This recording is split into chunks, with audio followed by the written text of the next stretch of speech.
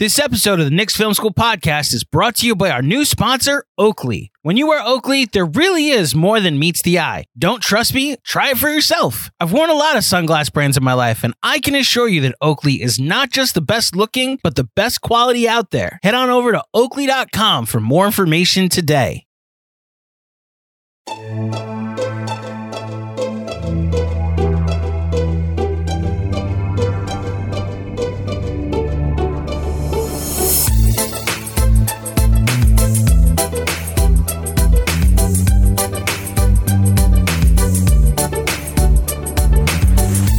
What's going on, Knicks fans?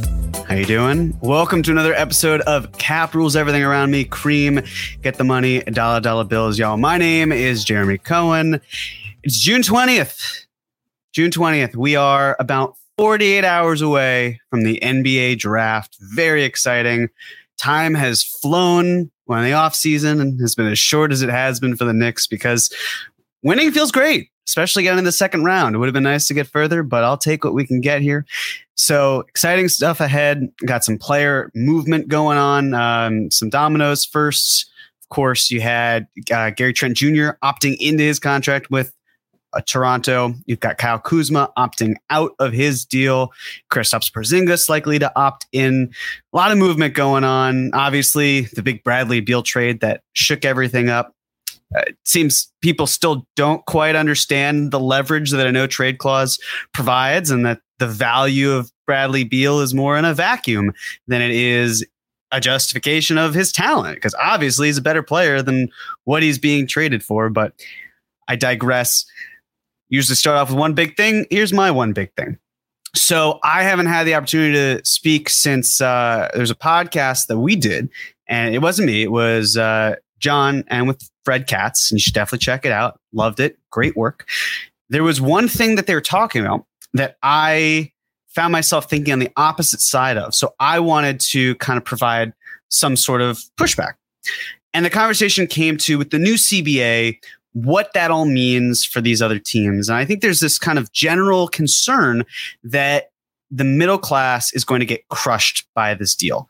And I don't see it that way. I don't see the middle class getting crushed. I think, like with laws in the real world and other situations, new things get imposed and then entities adapt. I don't think the middle class gets crushed. I think the teams that didn't have the foresight, the teams that might be even stupid, are the ones that are going to be affected by this. Because if you have deep pockets, it's going to be fine. But also you can be resourceful. For example, one way to avoid having to worry about a higher bill later is to front load a contract. That's something Knicks fans are intimately familiar with, as the younger players, their second contracts are typically descending. Of course, RJ's is different, but that's a nice way of how you can plan for later and balance things, and you don't all have to do it the one way. Teams like Minnesota, they made a foolish trade. It was foolish from the beginning. It just did not make sense. They are in a pickle because then they had to pay Cat, and now they have all these other concerns coming up the pike. They're going to get crushed by it. But I wouldn't consider them a smart middle class team.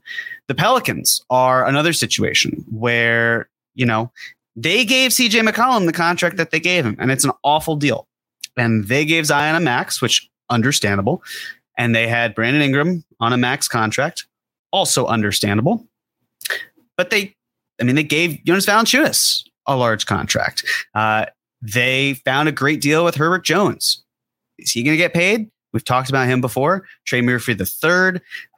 There are all sorts of financial things that they've done, and it catches up to you, which is why if you make a mistake, it's better to get off of it sooner than later, because if you don't, it winds up maybe costing you more. Of course, if it's really hard to move a contract, then waiting can be worthwhile. But no one's telling the Pelicans that they can't go into the luxury tax. That is a self-imposed tax. I consider them to be a middle-class team.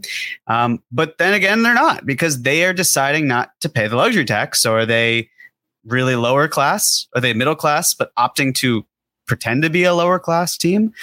The Bulls, they don't pay the tax. They built a fraudulent core, one that might easily be broken up in a week and a half, maybe even as soon as 2 days from now. They're middle class to me. They have been one of the best-selling teams in the NBA. It seems like they constantly sell out games. I think their sellout streak, even when they were bad, was still intact. They could spend. They choose not to. The CBA isn't hurting them. Ownership, their governors are hurting themselves. So, look, it's great to see someone like Matt Ishbia, spending all that money. I don't know if it's going to be worth it. I have my own reservations about the trade and the roster construction and all of that, but he's spending. I'm happy that he's doing that, and that's great. But the other teams, it's just, you just have to plan ahead. You have to be better and more resourceful. And a lot of the league has planned ahead. But there are a growing number of teams that are now caught in a pickle because of the fact that they made foolish decisions and their actions now have consequences. Fortunately, the Knicks are not really in that position. There was this idea that the Knicks were not able to work with Washington because I think it was in The Athletic that this was written by David Aldridge, I believe, where it was the Knicks had bad contracts and Washington didn't want any bad contracts. I read that and I'm just like, how? What? Where? What are the bad contracts? Because I don't really see any. You've got Derrick Rose likely coming off the books when the Knicks likely decline his team option. You've Evan Fournier, who's an expiring contract. Isn't that the whole point of expiring money? That it's expiring. It doesn't have to last long. You can decline that team option in 2024-25. Mitchell Robinson's on a descending contract. It's a great deal. RJ Barrett, he's on a really good contract. Julius Randle, I mean, one of the cheapest all-NBA players this past season. So I read it and it didn't make sense to me. And I think we could just say, look, Bradley Beal wanted to go to one team out of 28 others because he didn't want to stay in Washington. That shouldn't be used against the Knicks. Whatever. I digress. They're spending the money. That's important. But it was a little odd to me to see that with the Knicks because they are in a good spot, because they are a solid middle-class team. They spend they spent almost up to the luxury tax this past year. So they're not afraid to spend. And as long as the Knicks are able to do what the Suns are doing in a few years, not right now, but in a few years, if they build properly, they can say, we don't care about the money. We care about bringing a championship team. The difference, of course, for New York is that you would hope the talent, the top level talent, is as good or better, but potentially more importantly, and I say that with sincerity, but also not at the same time, how much depth does Phoenix have? Barely any. Sure, you can sign guys, but you also can't go on the buyout market anymore. That's not possible. So if you're the Knicks, the reason you take your time is because you can then have it to your advantage where you're consistently trading from depth, because that's what the Knicks have been doing. They have been trading from their depth to upgrade their rotation. And that's the hope. And as this offseason starts to come into full swing and we'll have a clear picture of what's happening in just a couple days, keep in mind that, yes, the Knicks are close. I mean, they were 2 games away from the Eastern Conference Finals. They had a very excellent season. Doesn't necessarily mean to push it to the limit, to go too far. They've got to balance the present and the future, and they can do that. But there shouldn't be a ton of concern about, hey, well, when Jalen Brunson gets paid, it's disastrous. Not say that was said on the pod, just the general idea. It's not. As long as the Knicks spend, and they should spend because they're really wealthy and they're a big market team. And let's face it, we could use a new Larry O'Brien trophy at MSG in Penn State, above Penn Station. That's the important part. But it's not, the Knicks can't do this. It's not can't. It shouldn't, right? They should or shouldn't, and they should spend. Just not necessarily right now. So they'll be fine. They've got a really good pilot, someone to steer the ship right now. I guess I just used 2 different means of transportation. Other teams are riding the bus. I don't know, renting a car, whatever. We're done with this. Let's move on to some questions and see what we got going for tonight. Okay. Justin's just given me an update that there are definitely some questions about one particular player coming up. I'm excited to see him. Let's rock and roll if we're ready. All right. First, Steve Savay. Thank you so much for the super chat contribution. What do you think would be a fair offer for Zach LaVine? So when I did the Zach LaVine pod, I walked away feeling like there were two goals when I was kind of making it. The first was, did I do a good enough job of showing how Zach LaVine would fit into this front office's plans? And I felt, yes, I did a very good job with that. Seeing as how there are other people's opinions in terms of who LaVine is as a player and the difficulty that could be from removing RJ Barrett from the equation, I thought this was a comfortable spot. Great. The other part, did I do a good enough job of showing what the value is for Zach LaVine? And I lean towards no. I don't think I did. And it took time, and it took reflecting on it and talking it through and everything.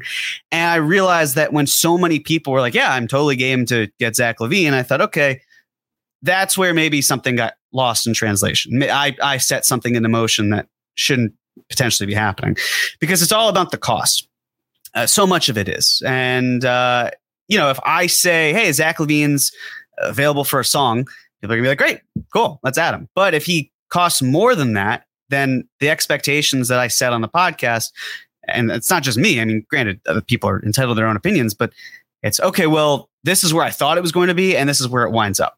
And I've been concerned about, okay, you got to give to get. That's what I say a lot. But when I presented a trade of like, okay, you get RJ, you have Fournier, you get Obi moving maybe to a third team, maybe it's to Chicago, but I wouldn't, because of the luxury tax. I'm just a little skeptical, but who knows? And then the unprotected pick in 2024. And then I said, I believe the Wizards pick, which obviously has changed in value over time, so we're not going to include that. And then there's some other shenanigans with second round picks and first round picks. It didn't hurt. The trade didn't hurt, but that's because I am not necessarily as high on RJ in this specific role with how the front office is trying to move forward as a lot of other fans might be. So when considering that, it's okay, well, what if you get to the point where it's 2 unprotected first round picks? That's where I start to get a little queasy because of Stepien. What if you're putting in Emmanuel Quickly?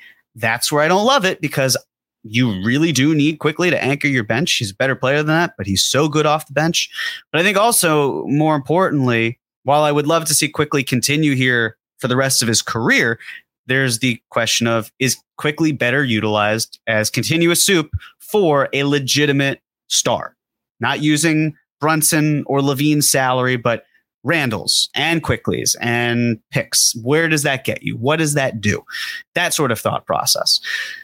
So for some, if you really love RJ Barrett, then maybe what I presented is going to hurt. But I don't think it hurt enough for the way that fans saw it. So then there's the question of, okay, do we go back to the 2 unprotected firsts, where now you're basically not able to trade an unprotected pick until the end of the 2026 draft? That would sting. What if you're trading the 2024 unprotected first and the Mavs first, the Pistons first, the Wizards first, and the Bucks first? That's a lot of firsts. I mean, that's 4 first round picks. Granted, the Wizards pick won't necessarily convey. And just a side note, obviously we would love the Wizards pick to convey, because why wouldn't we? But there is something to be said of how valuable those second round picks could be if the Wizards are still stinking up the joint in 2026 and 2027, I want to say. So I'm not trying to spin it as, hey, this is better, but there's a certain point in which they do still have value. They're just far less. And as teams with a second round pick exception, as that comes into play, that's where you want to consider the value of that too. Because sure, you're turning 1 pick into 2 worse picks, but the Knicks found Jalen Brunson. Well, the Knicks didn't find him, but Jalen Brunson was found in that range. Mitchell Robinson was found in that range. There's a lot of really good young talent. I mean, we could talk about Jokic 41st. It's an anomaly, but you can find excellent talent in that spot. So it's a question of what the value is there. So in terms of what I think fair value would be for Zach LaVine, I still maintain that it's RJ Barrett, because that is a good centerpiece to have in a deal. I think for the Bulls and how they operate, it's easier to sell RJ than it is to sell Quickly. We as Knicks fans know what Quickly is able to accomplish. From your casual fan, the outside looking in, if you're trading Zach LaVine, the appeal of picks and salary filler and the guy who came in second in the 6 Man of the Year competition, that might not move me. But also, we know that Quickly's better than that. It's just the role that he happens to be playing. But I go back to RJ and Fournier and draft pick compensation. It's a question of how many picks, what's going on there that I'm not sure. And I would feel better about moving the 2026 first unprotected than I would Quickly, because the avenues there are a little bit more extreme. If you move Quickly, you're a little leaner on the salary filler you can use, and it's just not something that I am comfortable with. Whereas the way that the Knicks are operating with their picks, I feel better that they could replace the 2026 first in some sort of trade, however it might be. It could be as easy, I don't know about easy, but maybe it's something like in 2025, if they needed to get access to a 2026 unprotected pick, that they trade one of those picks, if they still have them, to another team, and that other team is able to give them something. But it still would probably be a protected pick, still have stepping restrictions. So you figure it out as you go along, but you need to do some sort of planning. So, Steve, a long-winded way of answering your question is fair value for Zach LaVine. A lot of it is also dictated by the market. If the Bulls are interested and actively making calls on moving Zach LaVine, and the way Jake Fisher made it sound like it is active, us Knicks fans and fans in general have freaked out for less when it's just listening to calls, but this is making the calls. That's initiative. Depends on what else is out there. I still look around the league and I think the market for LaVine is not super strong. But it just takes one team. I think the best bet, if you like Zach LaVine and you want him to be here, you want the Miami Heat to get Damian Lillard, because to me, they are the number one threat. And if you don't want LaVine, then you want more teams to get into the bidding war, because then it gets too high. Maybe the Knicks say, this is too rich for our blood. We don't need this right now. So it depends on the market. Depends on how comfortable the Bulls are in taking back one unprotected pick as opposed to two. It's a boring answer and a long-winded way of saying it, Steve, but I think it's more than I initially stated. But if it's too much more than that, like if it's Quickly, you have to walk away. You don't need LaVine. A bad deal is a bad deal. I'd rather have RJ Barrett and no deal than moving RJ Barrett for a bad deal. I don't see Zach LaVine as a bad deal. I think you can use his contract for a lot of beneficial things. His trade kicker also would not likely convey, based on the fact that his max is already, like, you can't have a trade kicker and have it exceed what the max contract would be. So it wouldn't impact his salary to a larger extent. So that's probably what it is. More than what I said, but hopefully not involving Emmanuel Quickly. Maybe it's that second unprotected pick, in which case I'm really not happy, but I understand you have to give to get. So thank you, Steve. Darren Hood, I have a question, Jeremy. How do you feel about Zion to New York, and what will it consist of? Or do you think LaVine is a better option? Totally different scenarios here, but let's parse them out. So Zion to New York. I'm so confused and so baffled by Zion. Like if you said to me, I really want Zion in New York, I'd say I'm hesitant, but also this is a buy low opportunity, so I understand. And so you don't want Zion Williamson, just based on everything that we've seen and the availability, I'd say I'm there with you, but also at a certain point, maybe we consider it because it still is Zion Williamson and it's a really good upside play.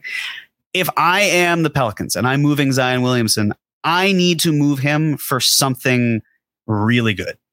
And that isn't something that I think the Knicks currently employ, because Jalen Brunson's off the table and Julius Randle's fantastic, but Julius is not enough. You can't trade Zion at these, 24, 5 years on a contract, especially as the cap keeps going up.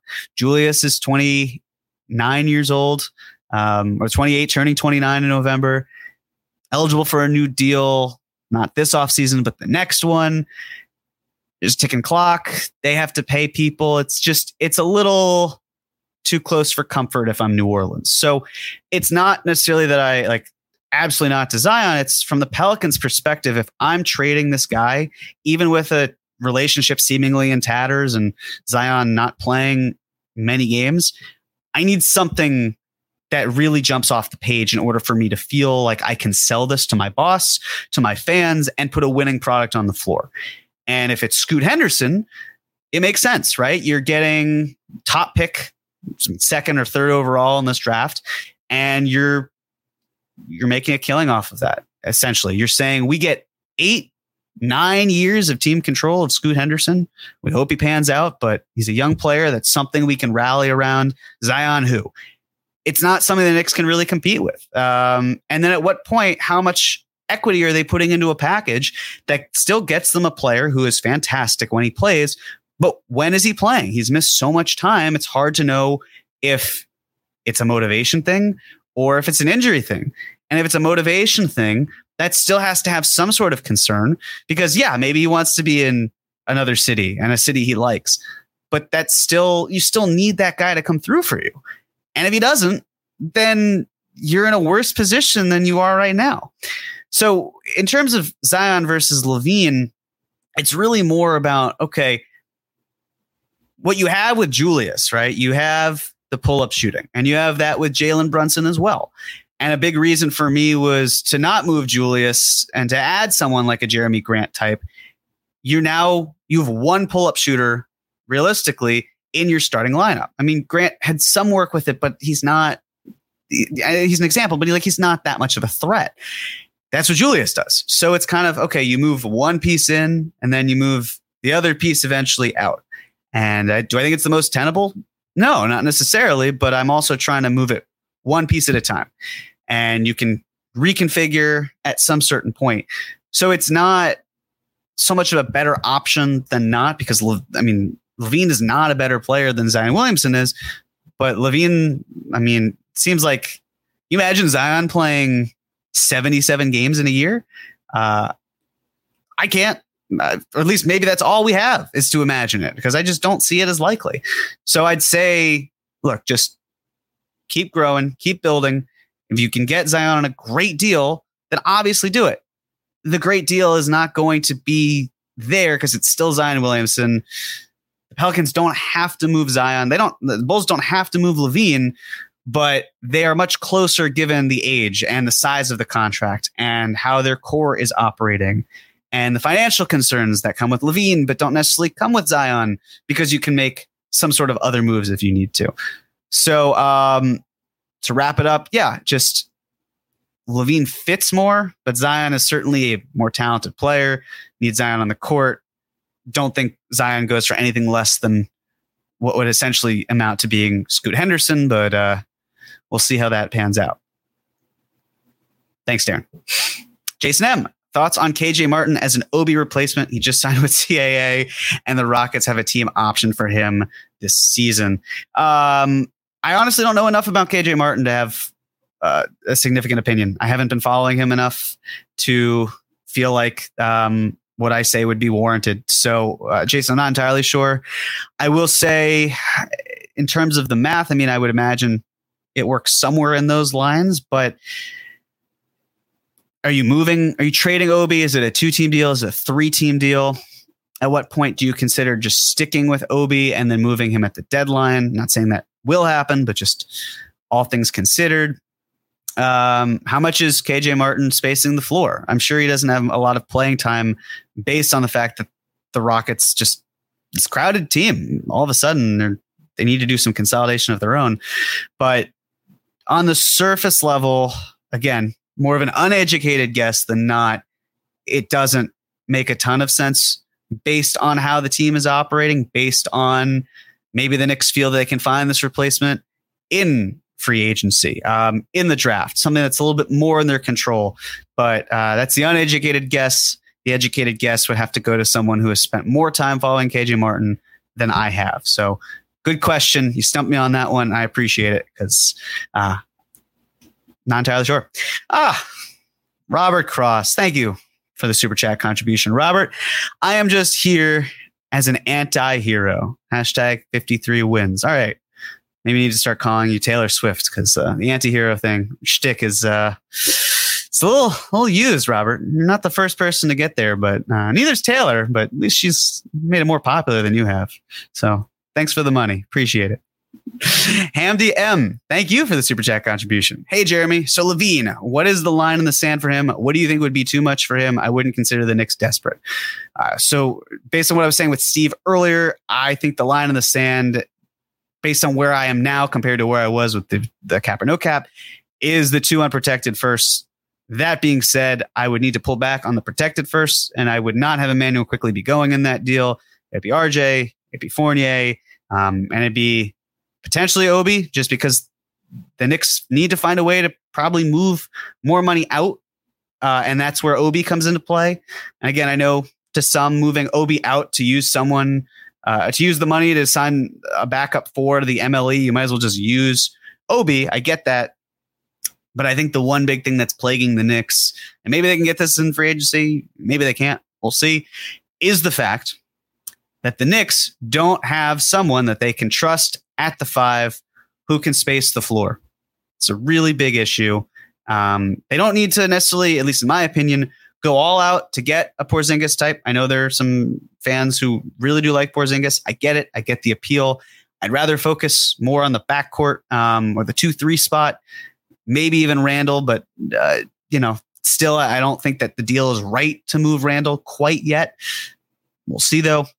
So that's probably where it would have to be. It's cool. Chicago, you can get your RJ fix. You can get Fournier. You can have Obi and move him somewhere if you don't want him.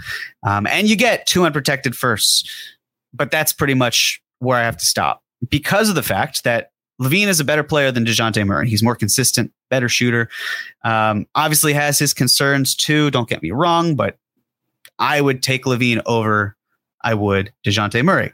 DeJounte Murray, his salary was around $18 million. LaVine, it's more than 2 times that. So there is a financial risk that's coming into play. There's also the injury factor. Again, I don't see LaVine as a very injury-prone player, so to speak, because he has put together some healthy seasons since the ACL tear. A lot of guys get hurt. A lot of guys miss time. We love Mitchell Robinson. He missed almost, 20 plus games last year, more than that. So I think love can be blind. In this case, I would have to say he's a better player. Yes, all those factors, there are pros and cons to it. It's a better offer than what the Hawks gave up, which was Danilo Gallinari's expiring contract that the Spurs bought him out from. The protected pick from Charlotte that's unlikely to convey, at least, we'll see. Maybe it does if they make some sort of big trade, but I'm guessing no. And 2 unprotected firsts. So you're certainly giving up more, and I don't think you should give up that much more if you're already working within the confines of moving RJ, moving Obi, moving at least 1 unprotected first. So I guess my line in the sand, those 2 unprotected firsts, RJ, Obi, Fournier, no protected picks. That's where I think the Knicks should at most go. And I wouldn't love it, but you got to give to get. Thanks, Andy. Mino F. Yo, Jeremy, any last minute predictions before draft night? I'm hoping we can swing a trade for Pods like you mentioned, but he might have upped his stock too much. I'm not the draft guy. That's Chris. Chris was talking to me today about Ben Shepherd. I'm going to just pull up what Chris tweeted because I think it's especially appropriate and he can phrase it a lot more eloquently than I can.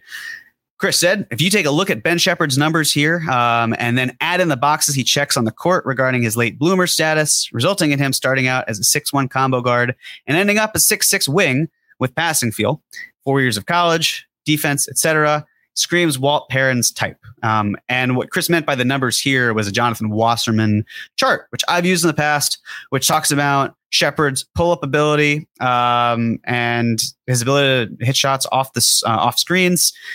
He checks a lot of boxes, as Chris is saying. So question is, will he go too high? And another fascinating aspect here, we've talked about first round pick versus second round pick. We talked about the fact how in the past, first round pick, you get 4 years team control, last 2 years of team options, then you're extension eligible, or you could hit restricted free agency. In second round picks, you are not on a scale. You could be signed to the minimum, be signed using a portion of the mid-level exception, but you're not going to hit year 4 as an unrestricted free agent. There's a second round exception that comes into play. I have no clarity on it. Teams don't have clarity on it because the CBA, unless I missed it, and don't think I did.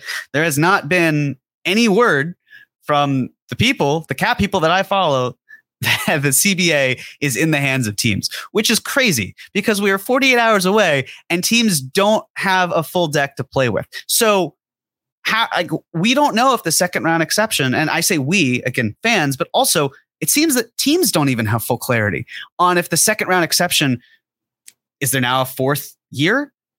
And if that fourth year is the case, which, I mean, again, you could have done that with mid-level exception, but at the end of that fourth year, is it restricted free agency? Are the picks 31 to 40 now gold, or are they merely a very valuable diamond? I don't know. No one knows. That's the problem. So it's hard to predict where the Knicks could go because financially speaking, if they're pressed against the cap and they want to make the math work, it makes total sense for them to target someone in that early 30s range. And I mean, they had the 32nd pick in 2021. What they do? They traded with the Thunder. 34, 36. Rokas Jokubaitis, Deuce McBride. So there's value that can be found in that range, but without knowing what some of the details are, it's hard for me to predict whether the Knicks should trade into the second round or should trade into the first round. Because I would be shocked if they didn't do either of those things. But financially speaking, don't have a clue. And so much of it depends on it because, as we've talked about, I don't expect the Knicks to go into the tax this year. So if that's the case, there's a sizable difference between the 30th pick and perhaps the 31st pick. At $1 million or however much it might be, the difference could be a lot for a team that doesn't have a lot of wiggle room. So my prediction, I'll channel Chris. I'm going to go with Ben Shepherd. He knows his draft stuff. I defer to him. Ben Shepherd, I'm excited for you to not be a Knick because of the fact that I've spoken into existence, but it was nice having you for a brief moment. So thank you, Mino. For over 30 years, the law offices of Weiss and Rosenblum in New York City has been home to a team of award-winning, hard-hitting injury attorneys who have a long track record of seven-figure results. Whether you've been injured in a car accident, fall, construction accident, or other traumatic event, Weiss and Rosenblum will work tirelessly to maximize the award regardless of the severity of your injury and get you and your family the fair and just compensation you deserve. Call Weiss and Rosenblum today at 212-366-6100. Again, that's 212-366-6100 or visit weissandrosenblum.com for more information. No case is too big or too small. Personal attention to your matter is a priority. Once more, call 212-366-6100. Previous results do not guarantee future outcomes. If you think you might have a case, speak with a veteran attorney, not a rookie. Robert Cross. Yeah. Thank you again. If my fellow classmate trades Levine for RJ, I will find him. Hashtag 53 wins. I guess Robert is talking about how he has a former classmate who has a lead role of some capacity in the front office of the Chicago Bulls. All right, so you'll find him. What are you going to do next, Robert? Is that a threat? You're gonna harm this man? Is this taken? You gonna have a call to them Liam Neeson style? Because I'd like to see Robert Cross in the remake of Taken. I think that'd be pretty fantastic. So yeah, I'm excited for your big theatrical debut on the silver screen, Robert. Thank you. Juno from Reddit. If you could have any player in the NBA not named Jokic, Curry, and LeBron, who would you want, and what would the offer be to get them? That's a great question. I mean, I almost feel compelled to go with Giannis just because it's Giannis Antetokounmpo. He attracts so much fantastic attention. Perfect age based on what you're looking for. I mean, even LeBron would be a good fit despite the age factor, of course. Yeah, I think I'd go with Giannis. I'm a huge Tatum fan, but he's still missing that final, not clutch because he's clutch, but like that final nail in the coffin gene. It's just not quite there, but man, is he fantastic. I'll go with Giannis. The offer to get him. I mean, if we're talking about a year from now, Randall quickly picks, whatever that is. I'm just very curious about the direction Milwaukee goes next. For a lot of these teams, a lot of the really good teams, they have cores that are just a few more years. And then from there, it's kind of, there's a new guard, and that's where the Knicks can really strike. And I wouldn't be opposed to having someone like Giannis on my team. So yeah, if I can't pick those three, I guess I'll go with him. SGA is an honorable mention for sure. Booker, love Devin Booker. Yeah, I'll stick with Giannis though. I think it's a safe bet. And Luka, honorable mention too, but Giannis it is. John Reynolds, what do you think about Kuzma 4 for 72 sign and trade, Fournier and Washington pick? The Kuzma sign and trade would be a bit difficult based on, I'd have to chart out exactly how 472 would configure with that, but it's not the easiest. I mean, just quick math says it's $18 million a year. Okay. So the sign and trade portion of it, you deal with base year compensation. That's somewhat of a factor based on Fournier's salary. The Wizards would need to clear a lot more money in order for that to happen, or that you'd have to go to a third team. Case in point, it's just so complicated that it doesn't make a whole lot of sense. Kuzma is also really more of a 4. So if you're bringing Kuzma in, you have to move Randall because they're not going to operate well. And RJ plays like a smaller 4 pretty much all the time as is. So you're now operating with just 3 guys, if you kept all of them, who their game is just predicated on being more of a power forward.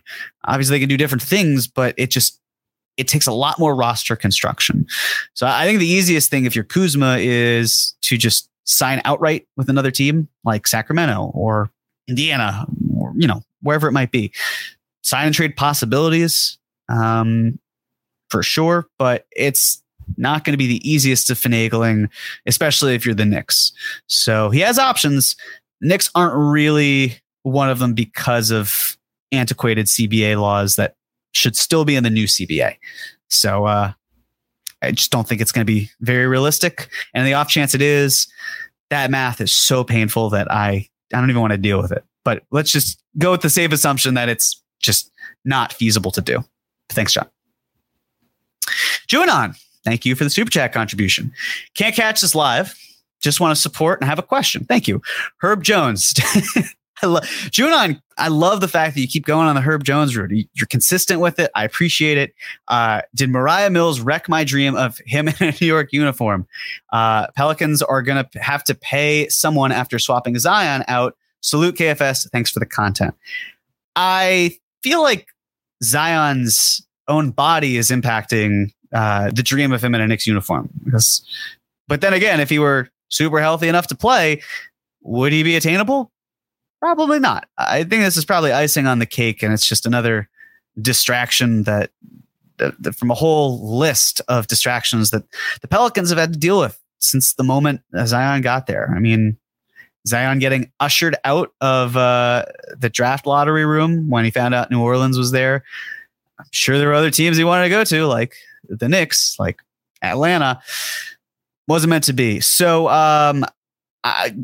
I think Mariah Mills was the straw that broke the camel's back for your dream. I think the Blazers or the Hornets holding a top 3 pick also probably did not help your case. So, yeah, I just wouldn't expect it. But if it happens, then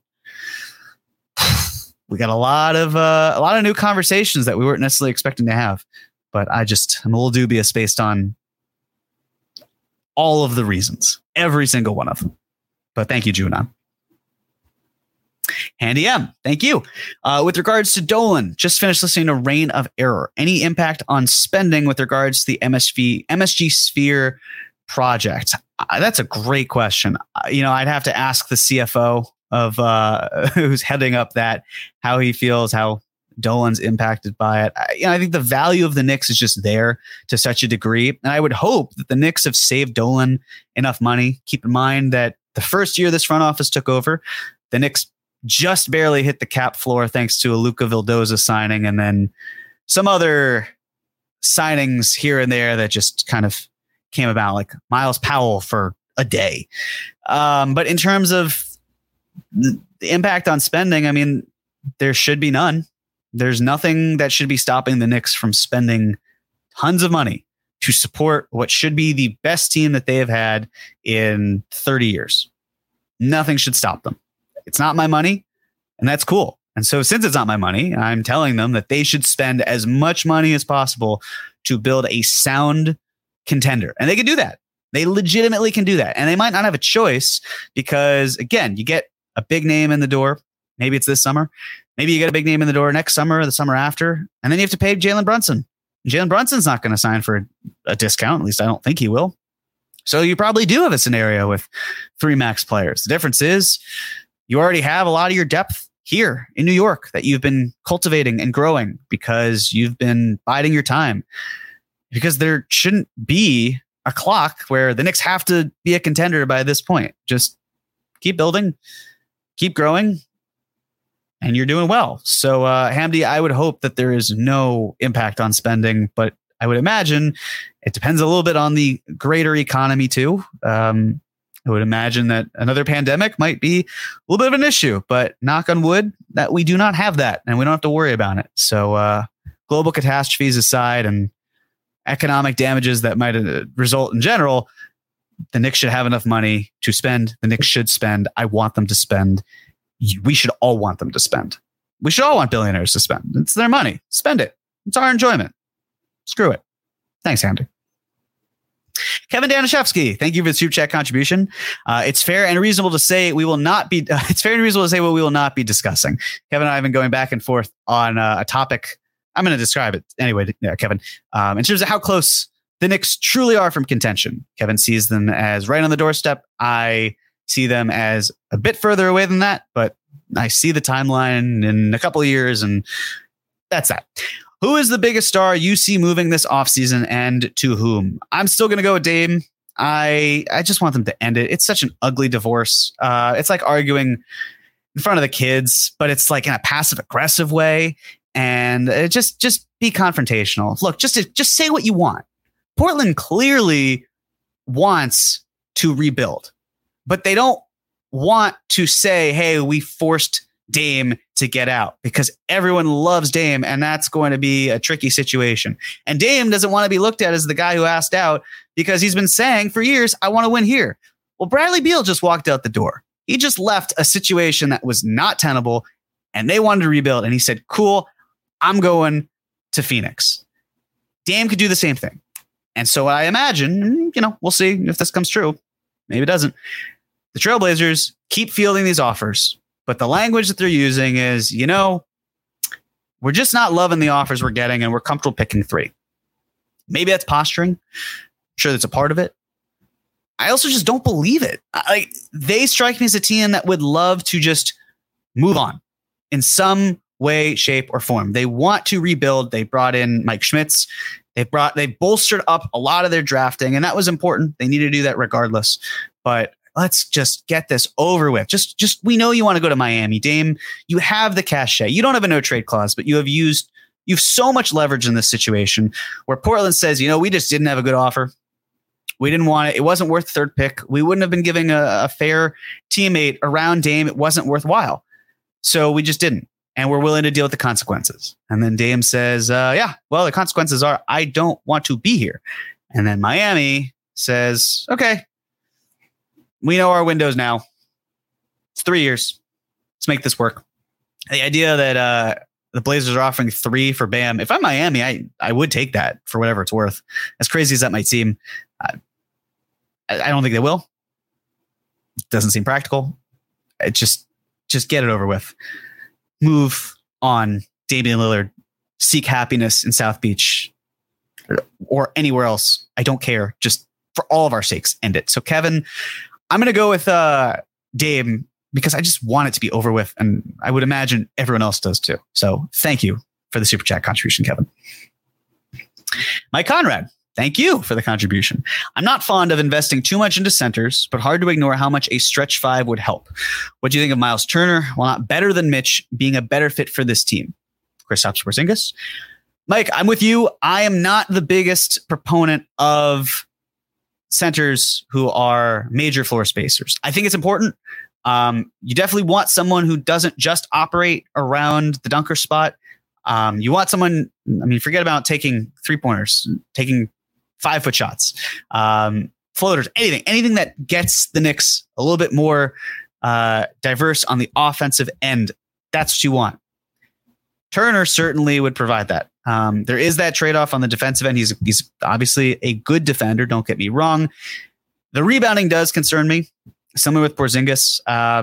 The way I see it is you have to really be great 1 through 4, and then you can find a way to move off of 5. Not generally, just in the Knicks specific situation. Why? Well, the Knicks have RJ Barrett, Knicks have Julius Randle, 2 players who have not been efficient in their careers. They have Jalen Brunson, who is. They have Quentin Grimes, definitely is. And they have Mitch Robinson, who is an efficient player. But Mitch is so great at cleaning up all of the misses. You need garbage man. That's essentially what he's doing. And he's able to put them back.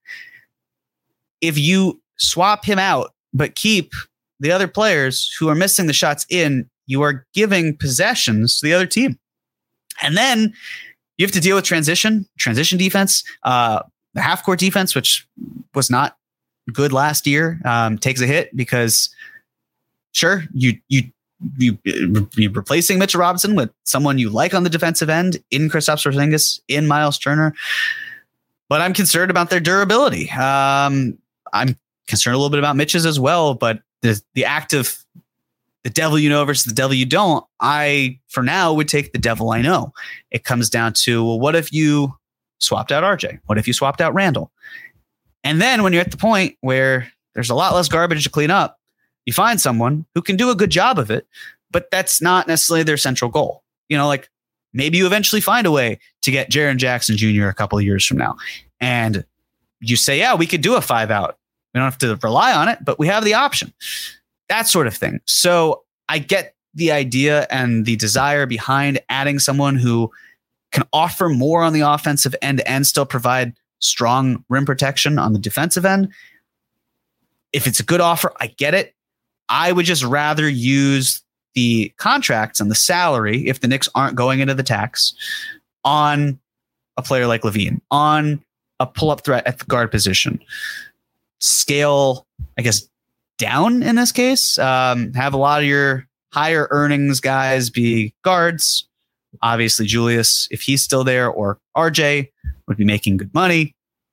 And then let the centers who are paid less stay there. And then figure that part out a little bit later. Don't have to. Rome wasn't built in a day.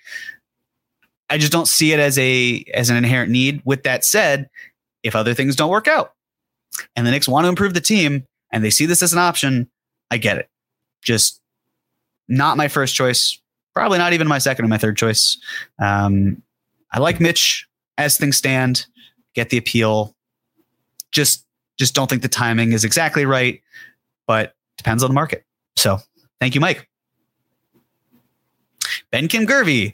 We are at a point where we need to acquire low variability players. Every star, stars in quotation marks, we're discussing is high variability. Injury, heart, etc. This feels like a dangerous move, no? Ben, I hear you. The pushback I would give is that if there are players where these variabilities, these concerns are not found, they are either not on the market or too expensive.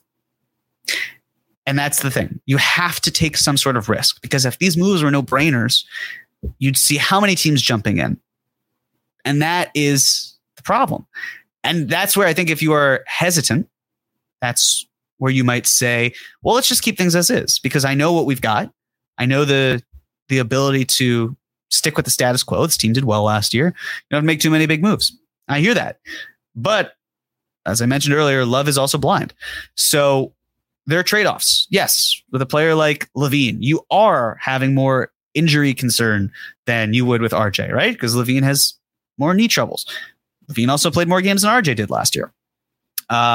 If you want Zion Williamson, great. If you don't want him because of all the injuries and the character, well, not character, but questions off the court and how that might impact day-to-day and all that stuff, I get it. But also, how often is a player like Zion maybe on the trade block? So I'm with you in terms of wanting low variability, but I don't think the Knicks are able to do that quite yet because that's not where the market is. The low variability would have been to someone like Donovan Mitchell, who had far fewer question marks, but again, it came down to cost. It came down to the ability to pair multiple small players, as great as they are on offense, together, and how that might look. Didn't look great for Cleveland. Obviously, it would be different circumstances in New York, but it's worth questioning. So it's hard to find the perfect player. I get it. You need to take some risks. There are always going to be risks. Even the even the low variability guys that might be out there, anything could happen. They could get hurt, and everything kind of goes up in smoke. So just inherent risk, whether you stay, whether you go, moves you make. Obviously, some risk is more calculated than others. Totally understand that. But I think the Knicks do need to take some risk. They've been very risk averse last few years, and it's paid off well. So there's reason for them to keep going on that track. But I think in order to get to the next level, they've got to take a little bit more risk. And there are players who are available where I don't know if I'd call them risky, but I would certainly say there is risk involved. That's just how I see it. With you, would love low variability. It doesn't seem like the market's dictating that. And I think the Knicks need to upgrade the roster in a way that has them performing at a higher level. But thank you. Chris Bernard, 2-pronged question, Jeremy. 1, could you swing Caruso, and what would the added price be for him? And 2, what would a Zion deal look like? Start with Caruso. I would imagine that you could get Caruso for the Mavs first and a lightly protected Knicks pick. Yeah, I'll say that. I think that's a little too rich. I think the Caruso itch, similar to OG Anunoby, was scratched with Josh Hart. They're different players, don't get me wrong, but in terms of like the defensive mentality that they bring, and the fact that the Knicks still love their pull-up guys and they want a lot, and there are only so many minutes, and the salary, it's hard to get Caruso's money in here. You could do it, but it just, like, okay, you're moving Obi because that's where the math works. Great. You get Caruso, but you're adding like $3 million to your payroll, and you don't have any breathing room with the mid-level exception, with the tax, and you don't have an easy way of replacing Obi unless you're signing a journeyman to a minimum contract. And the Knicks have shown very little interest in doing that outside of Taj Gibson, the first season he came back. And Taj really only played because Mitch went down with an injury. So it's hard to get all the pieces to work. You could do it, but it's tricky. So I don't expect it. As for what a Zion deal would look like, I mean, how do you top a second or third overall pick potentially? How many unprotected picks and young talent equates to what they're looking for? I mean, it's probably, let's see. We have to move Randall in some capacity, whether it's to New Orleans or another team. Grimes, I would guarantee, is gone because you've got 2 years of cheap control. I would imagine that the Pelicans prefer that to Quickly, who gets paid a year earlier, and the Pelicans have their own money to worry about. Yeah, multiple unprotected picks and some protected picks. And I don't think the math actually probably gets you around there. Probably does. Maybe you have to put Mitch in there. It's a lot because quantity is often greater than quality. Quality is greater than quantity. And if you've got the second or third pick and you get Scoot for 8 and 9 years, like I said, that is a better path in the eyes of a cost-controlled team, small market organization like the Pelicans that already has a need for consolidating their roster as is. So it'd probably have to be a 3-team deal. 3-team deals are tricky. Fully admit that. Possible, but just difficult. So it'd be a lot. It would be a lot. And again, how often is he playing? How healthy is he? And imagine if the Knicks traded for him, they'd feel good about his health. Still concerning. Still concerns me. Thank you, Chris. Dylan, question. What is the range of pick you believe we could get for Obi in this upcoming draft? 18 to 24, 25 to 30, second round. I would say closer to the 25 to 30 range. Again, like we've been saying for a while, the Obi to Indiana trade makes total sense. That's why I don't expect it to happen. They have picks 26th, 29th, and 32nd, I want to say. So those are certainly up for grabs. It's like Rui Hachimura, who, stock certainly raised in the playoffs, but when he was acquired, his stock was on the lower end. It was 3 second-round picks. And not all second-round picks are created equal. So maybe you find a way to move him to a team that has a high second-round pick this year and a couple decent second-round picks. I just don't think that's the best way to utilize Obi's value. I really feel it's more as a consolidation piece in a larger deal, because when it comes to second round picks, you can pay cash. You can trade other seconds. You can move other players if you needed to. No one in this case, so I'd imagine for the Knicks, but there's more to operate with. And with Obi, it's harder because now you have to find a team that also has cap space or is willing to use an exception to take him on. But if we're talking the Knicks had to move Obi into the draft, probably 25 to 30. And if that were too steep for a team, do the Knicks kick in a weak second just for the optics? Probably not. I would doubt it. But yeah, so I'll say anything past 25 is fair. But there's the floor would have to be at least 40. And it wouldn't just be the 40th pick. It would be other picks involved too. They'll turn him into something decent. It just won't be obviously recouping the value that he was 8th overall. It's just the simple nature of it. Dirty Dancer. I am okay with Levine for RJ. IQ is out of the question for me, though. Not giving up a potential two-way killer. I'm with you. Yes, I still think based on IQ, his role, his money, everything that's going to be coming down the line, that there is a greater conversation to unfortunately be had with IQ. Should not be now. That's how I feel. I understand the idea behind, okay, if you put RJ and IQ and Fournier in a deal for Levine, you get to keep your picks. It frees you up to keep going star chasing. I get it. It's not where I'm at. It's not a point where I'm like, yeah, I'm sold. I'd hate it, but I'm sold. I think that's poor usage of how IQ can benefit the Knicks down the line, whether it's on the team or helping the Knicks to get a larger piece moving forward. So I'm with you, Dirty Dancer. I'm with you. Manny Campos, thank you for the super chat contribution. Would a sign and trade for KP or Kuzma make sense? Would Evan Fournier to match salary, a secondary young guy, Obi or Deuce, in return for their first be enough to entice the Wiz to participate since they are likely to leave? Well, we talked about Kuzma and the difficulties with sign and trades and the Knicks, but let's talk about KP. If KP does a sign and trade, similar boat to Kuzma, a little different based on potential salaries, but still not going to be easy. KP opting in would be the easiest way for the Knicks to get him. That would be no restrictions.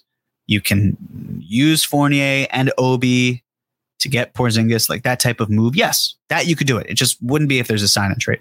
So if you're rooting for Porzingis to be on the Knicks, you have a better chance of it happening if he opts in. If you are not rooting for Porzingis to the Knicks, you want him to opt out. If he does opt in, it does not mean, obviously, that he's destined to be in New York once again. But there's certainly a factor in it. I'm curious if, what if Porzingis does come to New York, but it's not the Knicks? I don't think that the Nets are ready to give up on Claxton. Just gut feeling. I don't think it's going to happen. It was more just kind of a what if, but I don't see that happening either. My fear is he goes to Boston because that would just make sense on so many levels. So many levels. But Hopefully it doesn't happen because he'd be really good for Boston. And that'd be a little bit of a concerning thought. So yeah, Kuzma, really tricky with the sign and trade. Not impossible, but really difficult. KP, also difficult. Likelier he opts in and gets moved. That would make more sense based on the Knicks and finagling a trade. And now, a quick break to tell you about our new sponsor, Bird Dogs. Do you want a pair of shorts that aren't just comfortable but make you look good? Well, Bird Dogs has just what you need. Their stretch khakis are designed to fit slimmer, giving you a truly sculpted look. Bird Dog shorts do the exact same thing as Lululemon, but fit way better. That's because they aren't like regular shorts, which are made of a stiff, restricting cotton. Instead, they invented a cloud knit fabric that looks just like khakis, but stretches. Now, you get a way slimmer fit without having to sacrifice movement. Bird Dogs also use anti-stink sweat wicking fabric that keeps you cool and dry all summer long. So I'll ask again, want to look good while being comfortable? Don't hesitate. Head to birddogs.com to check out their full catalog of shorts, pants, and so much more. You can also use the promo code POOL to receive a free Yeti-style tumbler with your first order. Again, that's birddogs.com. That's bird, B-I-R-D, dogs, DOGS.com, and promo code POOL, POOL, to receive a free Yeti-style tumbler with your first order. You won't want to take your Bird Dogs off. We promise you. What's up, Knicks fans? Super excited to announce our new sponsor, Oakley. Express your style and build a look that's made just for you. Oakley's changing the game, and it's time to discover a whole new world of possibilities. Do you run, golf, train, or just want to look like your favorite athlete? Then you need to get yourself a pair of Oakleys today. Suited for everyday eyewear with frames and lenses allowing for an extension of self and an expression of your personality, with Oakley, there's more than meets the eye. Here at Knicks Film School, our motto is look good, play good, and that's why Oakley is the perfect partner for us. Not a one of us leaves the house in the morning without our Oakleys. And listen up, because it's officially almost summer, which means you need to upgrade your sunglass game now. Check out Oakley.com to get yourself a pair today. Also, did you know that Oakley even offers prism lens technology? Now I know what you're thinking. GMAC, what the hell is that? Well, it's a technology solely used by Oakley and available for everyday settings as well. Want to know more? Head on over to Oakley.com and check it out for yourself. And while you're there, get yourself a pair of everyday glasses that'll be sure to change your look for the better. When you wear Oakley, there really is more than meets the eye. Don't trust me? Try it for yourself. I've worn a lot of sunglass brands in my life, and I can assure you that Oakley is not only the best looking, but the best quality out there. Head on over to Oakley.com for more information today. Ryan Huang, thank you for the super chat.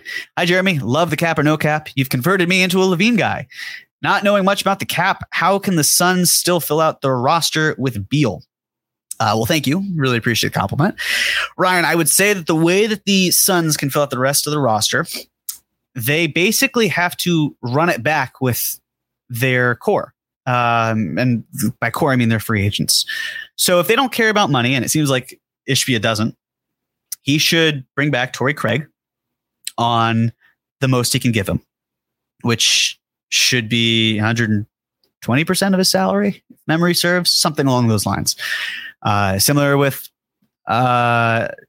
Jock, similar with Okogie.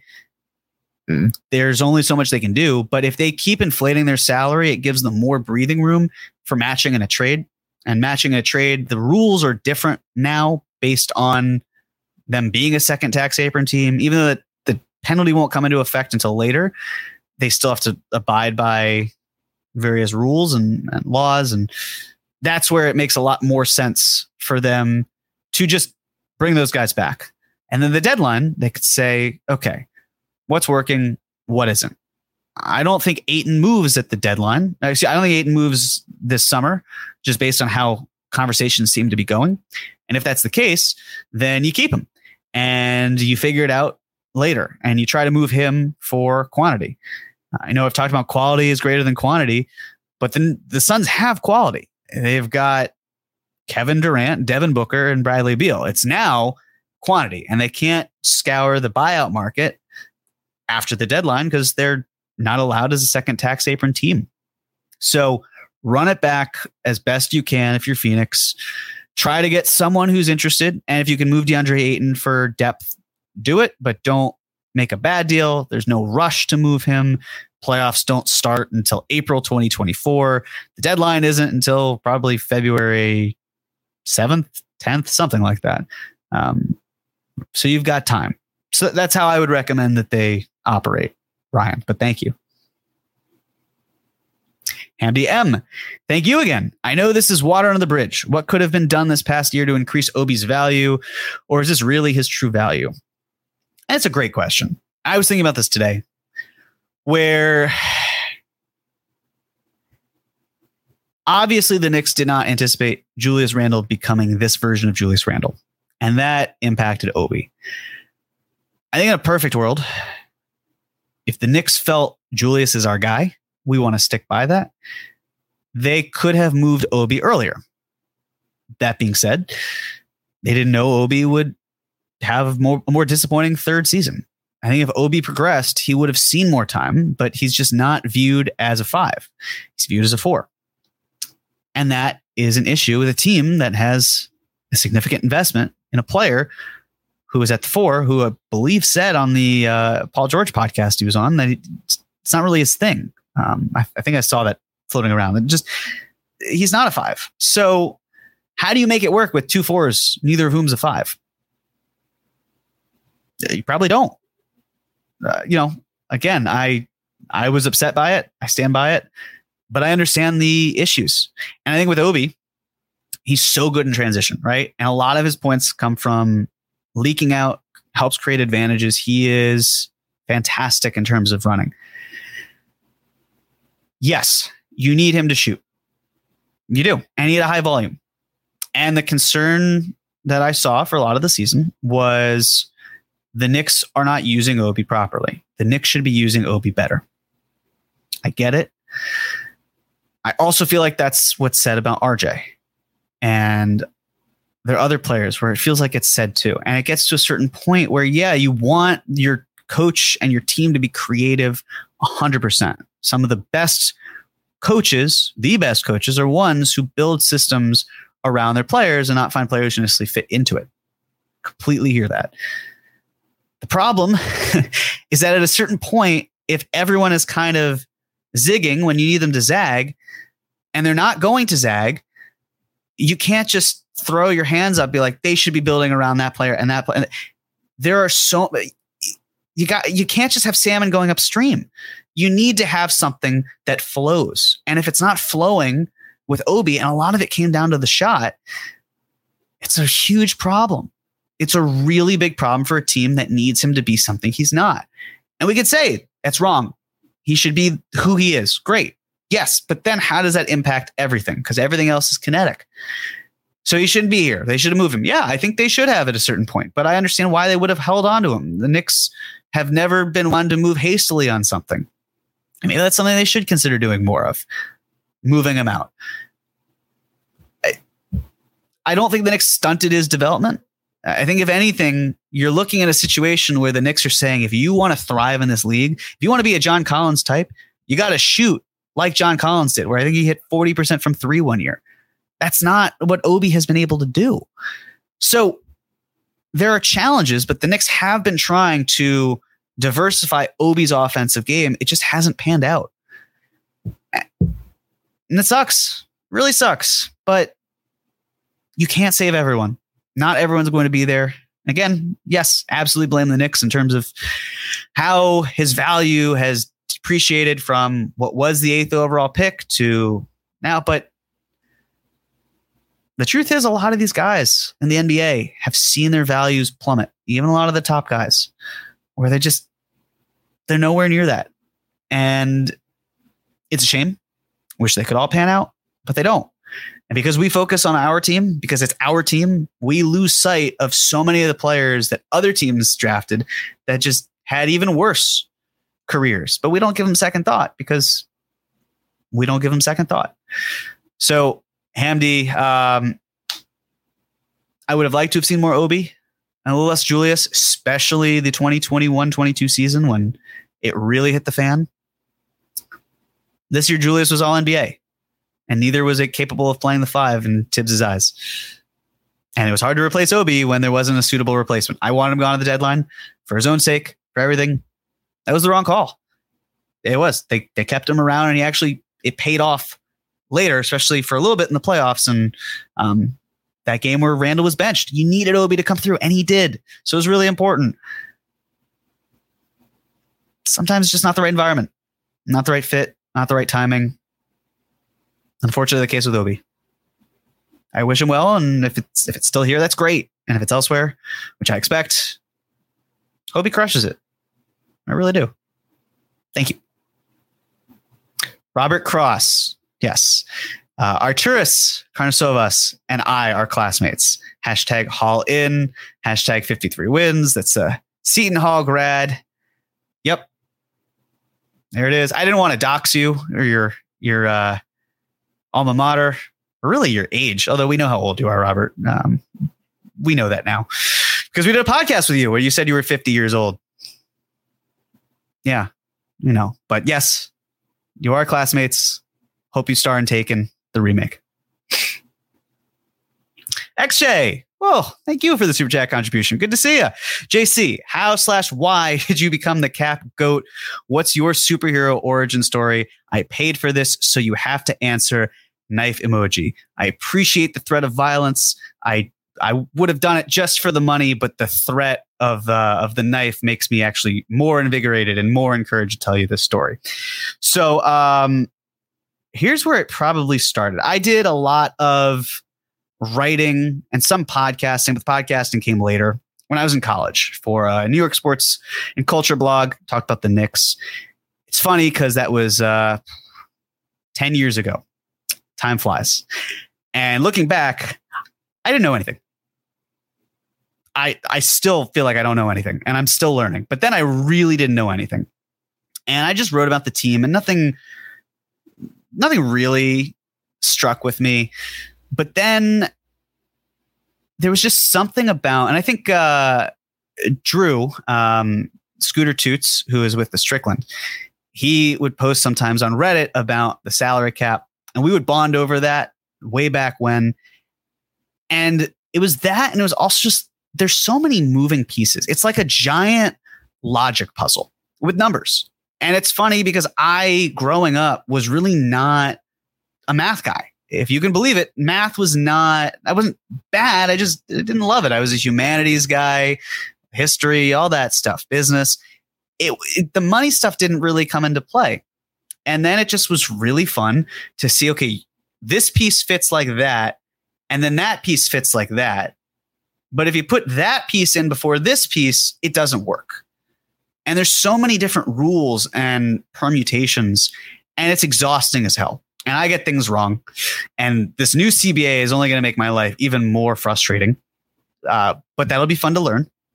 And it's so complicated and complex. I just really enjoyed it. And the big thing with when John and I were getting started was we wanted to figure out what was different about us, how we could grow. And we didn't know that from the beginning. It kind of evolved in that way. But the way it wound up going was there's just a lot of misinformation out there and a lot of confusion. And I started to see what wasn't as confusing as I had before. And I felt this would be really good to share. And we can be really fun and creative and dream while dreaming realistically. And then we don't have egg on our face, or we're not super upset about things that didn't happen because we don't understand them.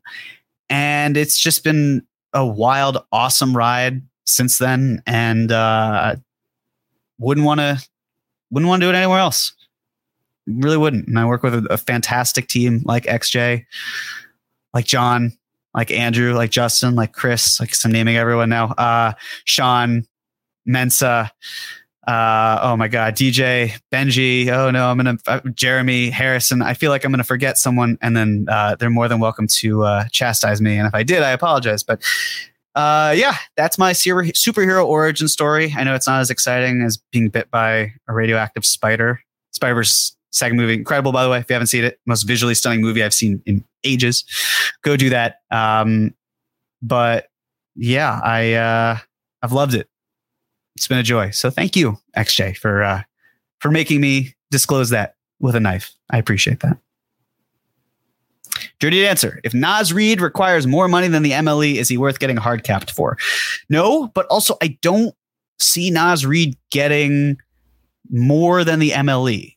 If you look at a lot of the guys and how they're paid, and I understand it's proportionate to the cap, not a lot of backup bigs are getting paid $12.2 million or more. It's a very slim list. So I don't expect Nas to get what Bill Simmons was like $16 million. Like I just would be shocked at that being the case. I feel like he makes a lot more sense somewhere in the Hartenstein amount where it's, 9 million, maybe pushing 10 million. I just don't think it's going to exceed that. And if it is, I think that's quite frankly an overpay if you have Nas coming off the bench. If he's a starter, then you've got a really cheap deal for a starter, but I don't think that's where he goes. I feel like he is much better suited as a solid bench player, more of a 5, but can play the 4. Hopefully he can do more of the 4 just to be more versatile. So he's I guess in some capacity, like, you still do get hard capped if you spend more than the non-tax MLE, which $10 million would be. So it is worth getting hard capped for that. It just isn't worth going into the luxury tax to potentially get Naz Reid, which is why I expect the Knicks to make moves to trim their payroll, and that would require consolidating some of their assets. And that's a huge reason why I proposed, if the Knicks wanted Zach LaVine, why this makes sense, because it clears up cap space to create an opportunity to sign a mid-level exception candidate. But they can't really do that with ease right now based on the finances. So thank you, Dirty Dancer. Great question. Zach, thank you for the super chat contribution. What up, Jeremy? How confident are you that the Knicks will trade into the draft on Thursday? What package will they send out to get in? I would say I'm pretty confident that they're going to do something. Going 2 years without any sustainable pick is really difficult to do, especially when you consider the finances that will happen down the line when guys need to get paid and you want salary at your disposal. So, we did the whole draft trading in. I'm very curious if the Knicks absolutely love a prospect, if they'd be comfortable trading with the Rockets at 20. Seems the Rockets don't want that pick anymore. That could work. I still expect them to try to nab someone with some of their excess second round picks. It's just what they've tried to do in the past. And I don't know if you believe it, or, when I'm going to butcher the Maya Angelou quote, but when someone shows you who they are, believe them. That's kind of how I see it in terms of with that pick. I don't think it was, I think it was random that the Knicks said, we'll give you our first round pick, but it's lottery protected. And if it doesn't convey, you get a whole bunch of seconds. They recognize how important the seconds are, and they clearly value those seconds, like what Porter Jr., Kevin Porter Jr. was acquired for with the 30th pick a few years ago with the Cavs. So that's my number one guess, trading in that way. Then I'd say trading in with Obi, and then I'd say trading in with a future first that then could be conveyed now. But thank you, Zach. Capo_1291. Salute, Knicks gang. Thoughts on an Obi Isaiah Hartenstein package for Ayton? Well, let's see. You need more money for that to work. So presumably Fournier.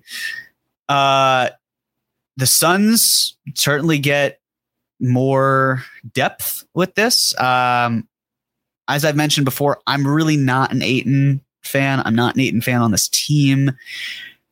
I'd rather have Mitchell Robinson here. I understand that the counting stats for Ayton are better than Mitch. Just the motivation seems lacking. The rim protection is just not quite there in the way that Mitch can provide. The rebounding too. I like Ayton's face-up game, but not at the point of sacrificing Obi and Hartenstein. And yeah, I mean, Mitch isn't going to come off the bench in order for Ayton to be here. So actually the math would be a lot closer if you had Obi and Mitch. Then you wouldn't need Hartenstein. Definitely wouldn't need Hartenstein, but you wouldn't need Fournier most likely.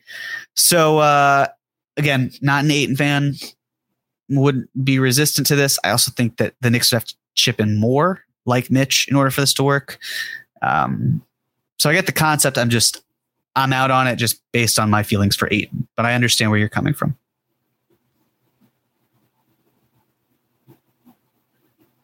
Dirty Dancer. Only way I include IQ in a deal for Levine is if Caruso somehow comes back cheaply. Yes, it's the money.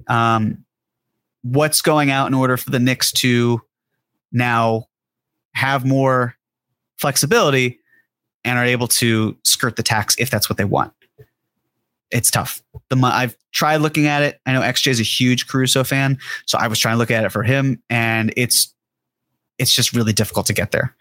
So I would, but again, it's not my money. It's not our money. The Knicks should be able to spend. I understand why this year they would not want to go into the tax. It's the future years where I fully expect them to and need them to. But this year, I get why they wouldn't. Joseph Raimondi. Does taking on Lonzo in a Levine deal lessen the price make any sense for the Knicks?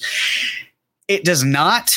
I've thought about it, and the reason I don't think it does is because you're not getting any of Lonzo. He's unplayable. I mean, it doesn't seem like he's going to play next season. He may never play again. You need to turn Lonzo into something. You basically would need Lonzo to be continuous soup, and the contract and the lack of availability so bad that it's hard to get there. It's hard to do that.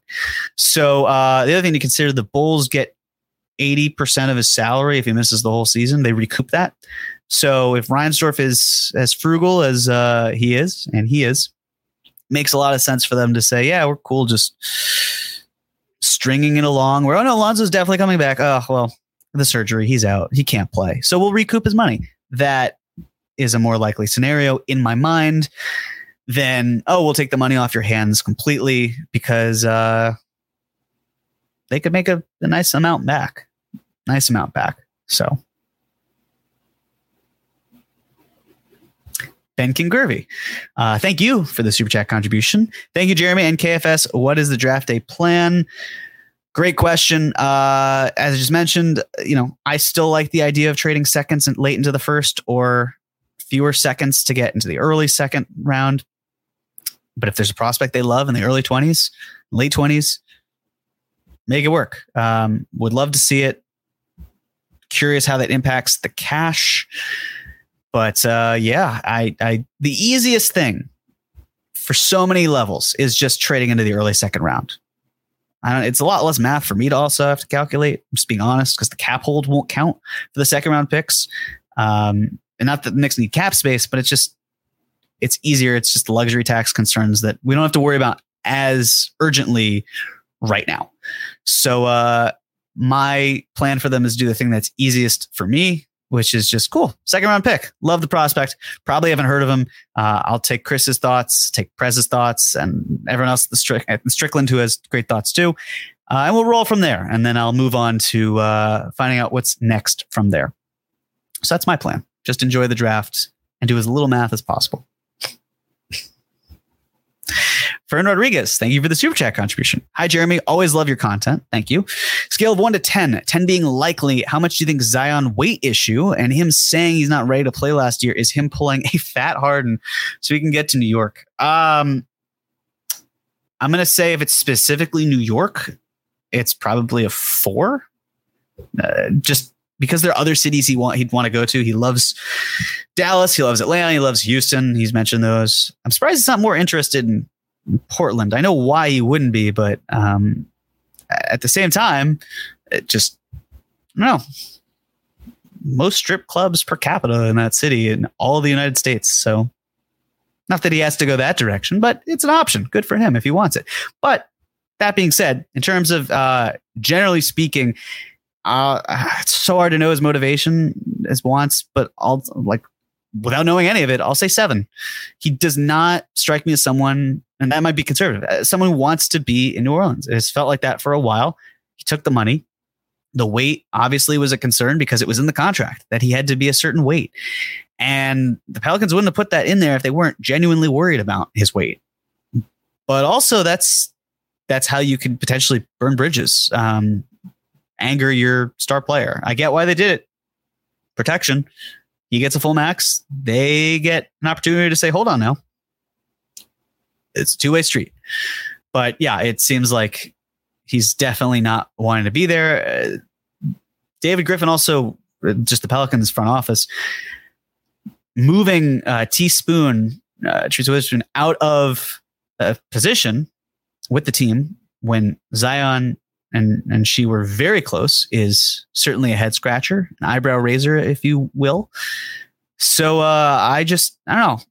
It has to be the right team, but that's a tough one. That's a tough road to cross for them. And I think they got to make it. I think David Griffin has to move him, but it's hard for them to get away with moving Ingram and Zion. So if they move Ingram, say to Charlotte for number 2 to get Scoot, you have to live with Zion for another year, at least. Cause it's just, well, you traded Zion and Ingram for what? What you did what now? Those 2 of the faces of the franchise.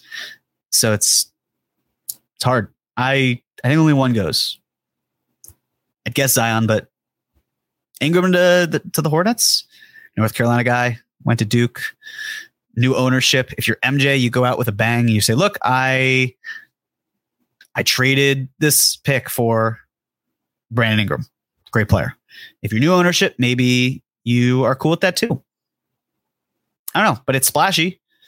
So Scoot Henderson. I think that's the easiest call, but not with the Hornets. Nor am I a draft guy. So who knows? El Coriano 11. Thank you for the super chat contribution. If Obi becomes a restricted free agent, what would teams offer? It's a great question. Maybe 470, 4 years, 70 million, 465. I mean, again, keep in mind, this is a year later than now.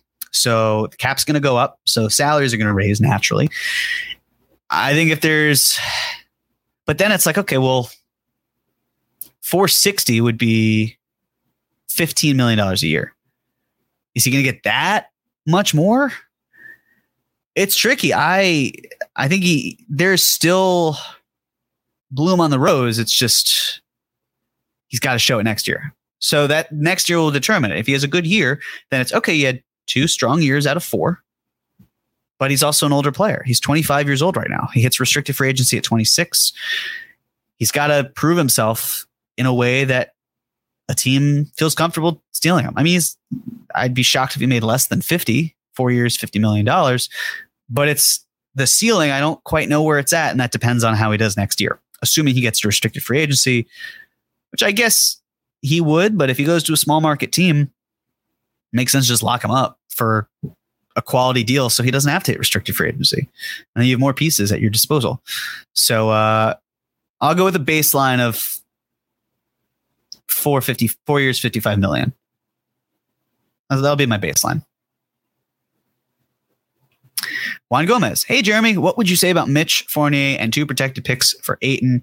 As mentioned, I'm not a big Ayton fan. I get the appeal from Phoenix's angle. Hey, we get protected picks. We need protected picks. We get a cheaper player in Mitch. We get another floor spacer in Fournier. I just wouldn't love it.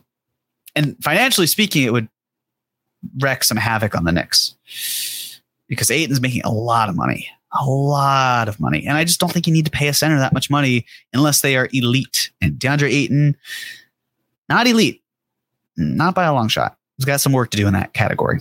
So I would say, Juan, no, not of interest to me because I'm not the Ayton fan that others might be. Sam Garcia's dad. Thank you for the super chat contribution, Sam Garcia's dad. You changed my mind a week or 2 ago, and now I genuinely want LaVine. Do you think RJ has to go in a deal for Zach LaVine? Well, I appreciate the influence I guess I am wielding here. In that case, yes, I don't see a way that RJ doesn't go out for Zach LaVine. He's a name brand. He's something you can sell the fans on. He's a good player. I think also if you have RJ with Vucevic. I would imagine they move off of DeRozan, but if you found a way to add more spacing around RJ, good things happen. At least I would imagine that it lessens the burden. The difference, of course, is that I am someone who doesn't necessarily want a Vucevic type at the 5 in New York.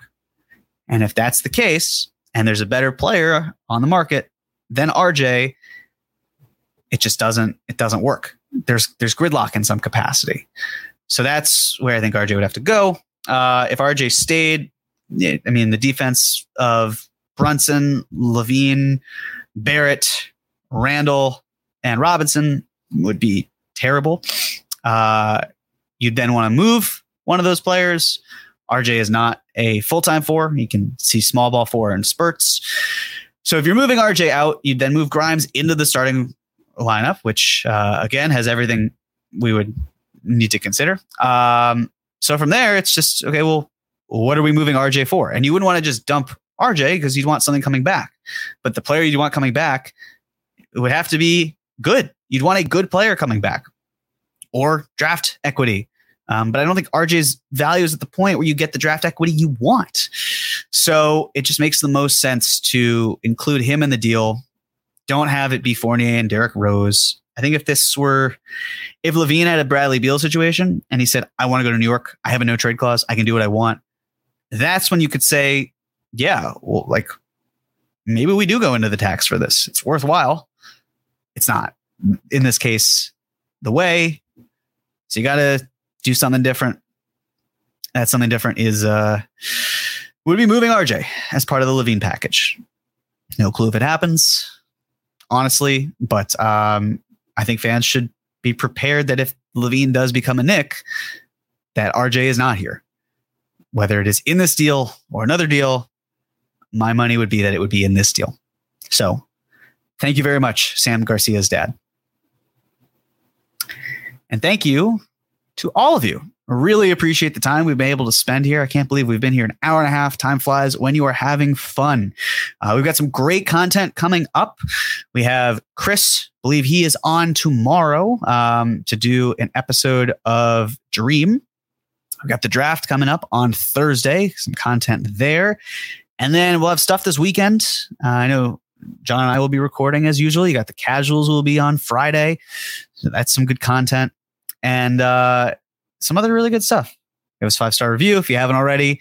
Like and subscribe, all that good stuff. Thank you. There it is. Thank you, Justin. Thank you for tuning in tonight. Yep. So, leave a rating, preferably a good one, good review. Be nice. I'll take it. And exciting, nerve-wracking few days ahead of us. I'm not that anxious. I'm not. Hopefully you're not too. I feel like the Knicks are in good hands, so it's okay. But we know the last 3 drafts have gone absolute chaos, confusion, anger.